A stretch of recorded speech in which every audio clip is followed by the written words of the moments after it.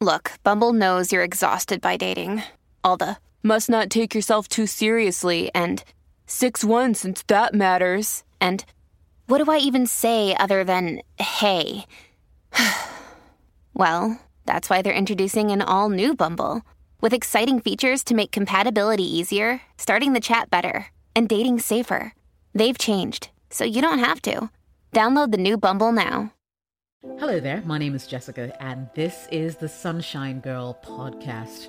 Now, on this podcast, we deal with everything, life and living it, personal development, relationship issues, and so much more. And so I'm hoping that you sit back and enjoy. A lot of this content has been repurposed from my YouTube channel.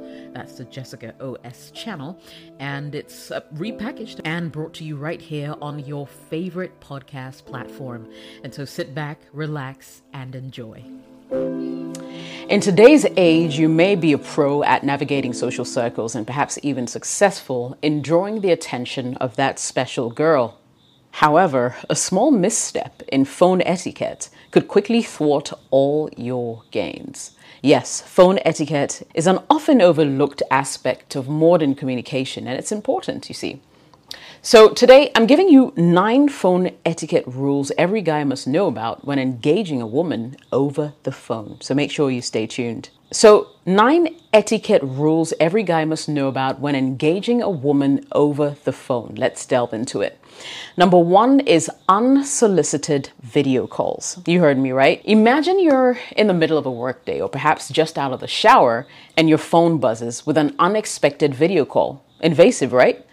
Unsolicited video calls can be invasive and disruptive, especially if she's not expecting them. It's always best to make sure that the recipient is available and willing to participate in a video call before you actually make one. You'll be surprised at how many guys get this wrong. Number 2, asking for nudes. Now, this isn't just about etiquette. It's about respect and it's about consent. Such requests can be invasive, disrespectful, and outright dangerous. Photos and videos fall into the wrong hands of people all the time, and people have taken their lives over it, so it's a serious matter. Now, asking for nudes is never okay unless you've already established a relationship where sharing such material is mutually acceptable. Otherwise, take note that asking for nudes can be a form of sexual harassment and can be very distressing for her. If you're interested in a woman, it's important to respect her boundaries and not pressure her into sending you nude photos. Number 3 is overuse of abbreviations, memes, or emojis. Now, it is true that everyone uses abbreviations, memes, emojis once in a while, right? Like LOL, be right back, and all these funny ones that have popped up in recent times. And these actually add flavor to a conversation. But over-reliance on them can actually muddy the waters, making the chat hard to decipher. It's important to strive for clarity and simplicity when using abbreviations and emojis. Now, here are some tips, right? You want to use them sparingly. You want to use like stuff that is commonly understood, right? You want to use emojis that are appropriate for the context of the conversation, not just some random stuff because you have them, right? Use abbreviations, emojis, and memes that don't make the chat difficult to read, okay? Number 4 is being culturally unaware. So texting someone from another culture, well, it's your responsibility to be aware of their customs and sensitivities. A gesture that's casual in one culture could actually be deeply offensive in another. For example, in some cultures, eating with your left hand is considered unclean. They believe that the left hand is used to wipe your butt, literally, when you're using the toilet. In other cultures, crossing your leg is considered impolite and can be seen as a sign of disrespect or arrogance. Yet still, in other cultures, it's a perfectly acceptable way to sit. Winking, for instance, is considered a sign of flirting or sexual interest, correct? Well, in some cultures, it can be considered rude or offensive. As you can see, it's also important to be aware of the different meanings that certain words and phrases can have in different cultures. It's also best to err on the side of caution and avoid making any gestures that you're not sure about. If you're unsure about whether a particular gesture is offensive, it's always best to ask someone from the culture in question. Okay? Number 5 is being overly sexual or making inappropriate jokes. So texting, unlike face-to-face conversations, offers a screen of separation of sorts, right? It's a detachment. And this detachment sometimes feels as if we're interacting with a device rather than another person.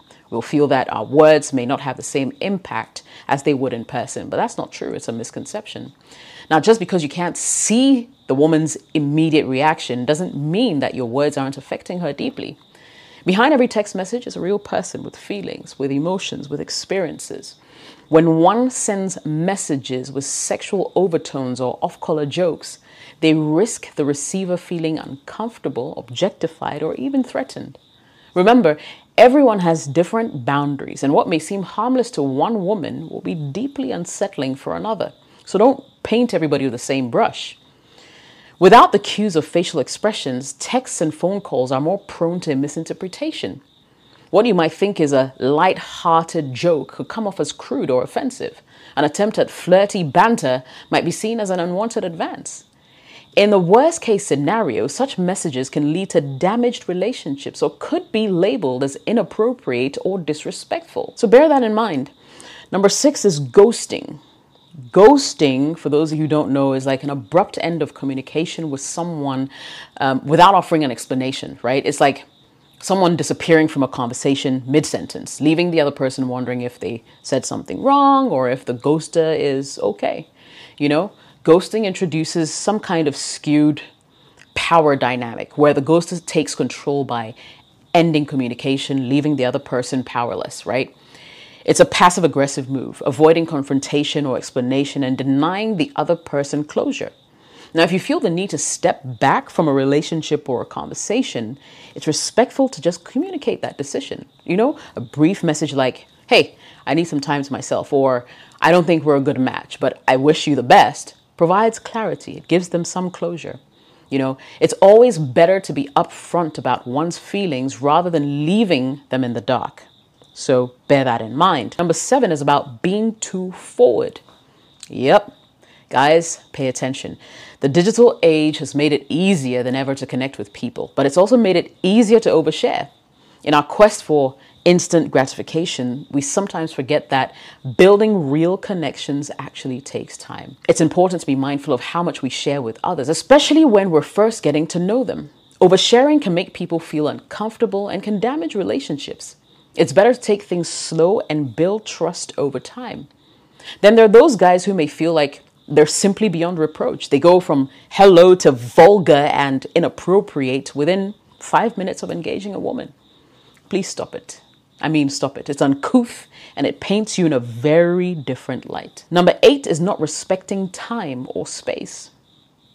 Now, I'll tell you a personal experience. You need to hear this. So I met this guy once who I thought was cool, and therefore looked forward to meeting and making his acquaintance, basically. We exchanged numbers. We went on our way, right? Next day he calls. We spoke on the phone. We texted back and forth. It was fun. Getting to know him in that short space of time. Now, fast forward to a month later, I started avoiding his calls and not responding to his messages in a bid to get him to just slow down, right? You know what changed?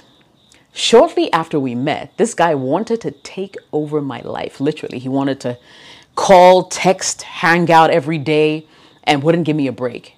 To me, it felt as if he thought I didn't have a life before him, and I quickly felt irritated. Guys, always be considerate about when you reach out to women. Wanting all of her time too soon could blow up in your face. A late night message or a call can come off as inconsiderate. Remember, just because it's convenient for you doesn't mean it's convenient for her. So don't flood her with messages, especially if she isn't responding as quickly as you want. Find a balance that respects both her time and yours. Remember, time is a non-renewable resource, and how we choose to spend it speaks volumes.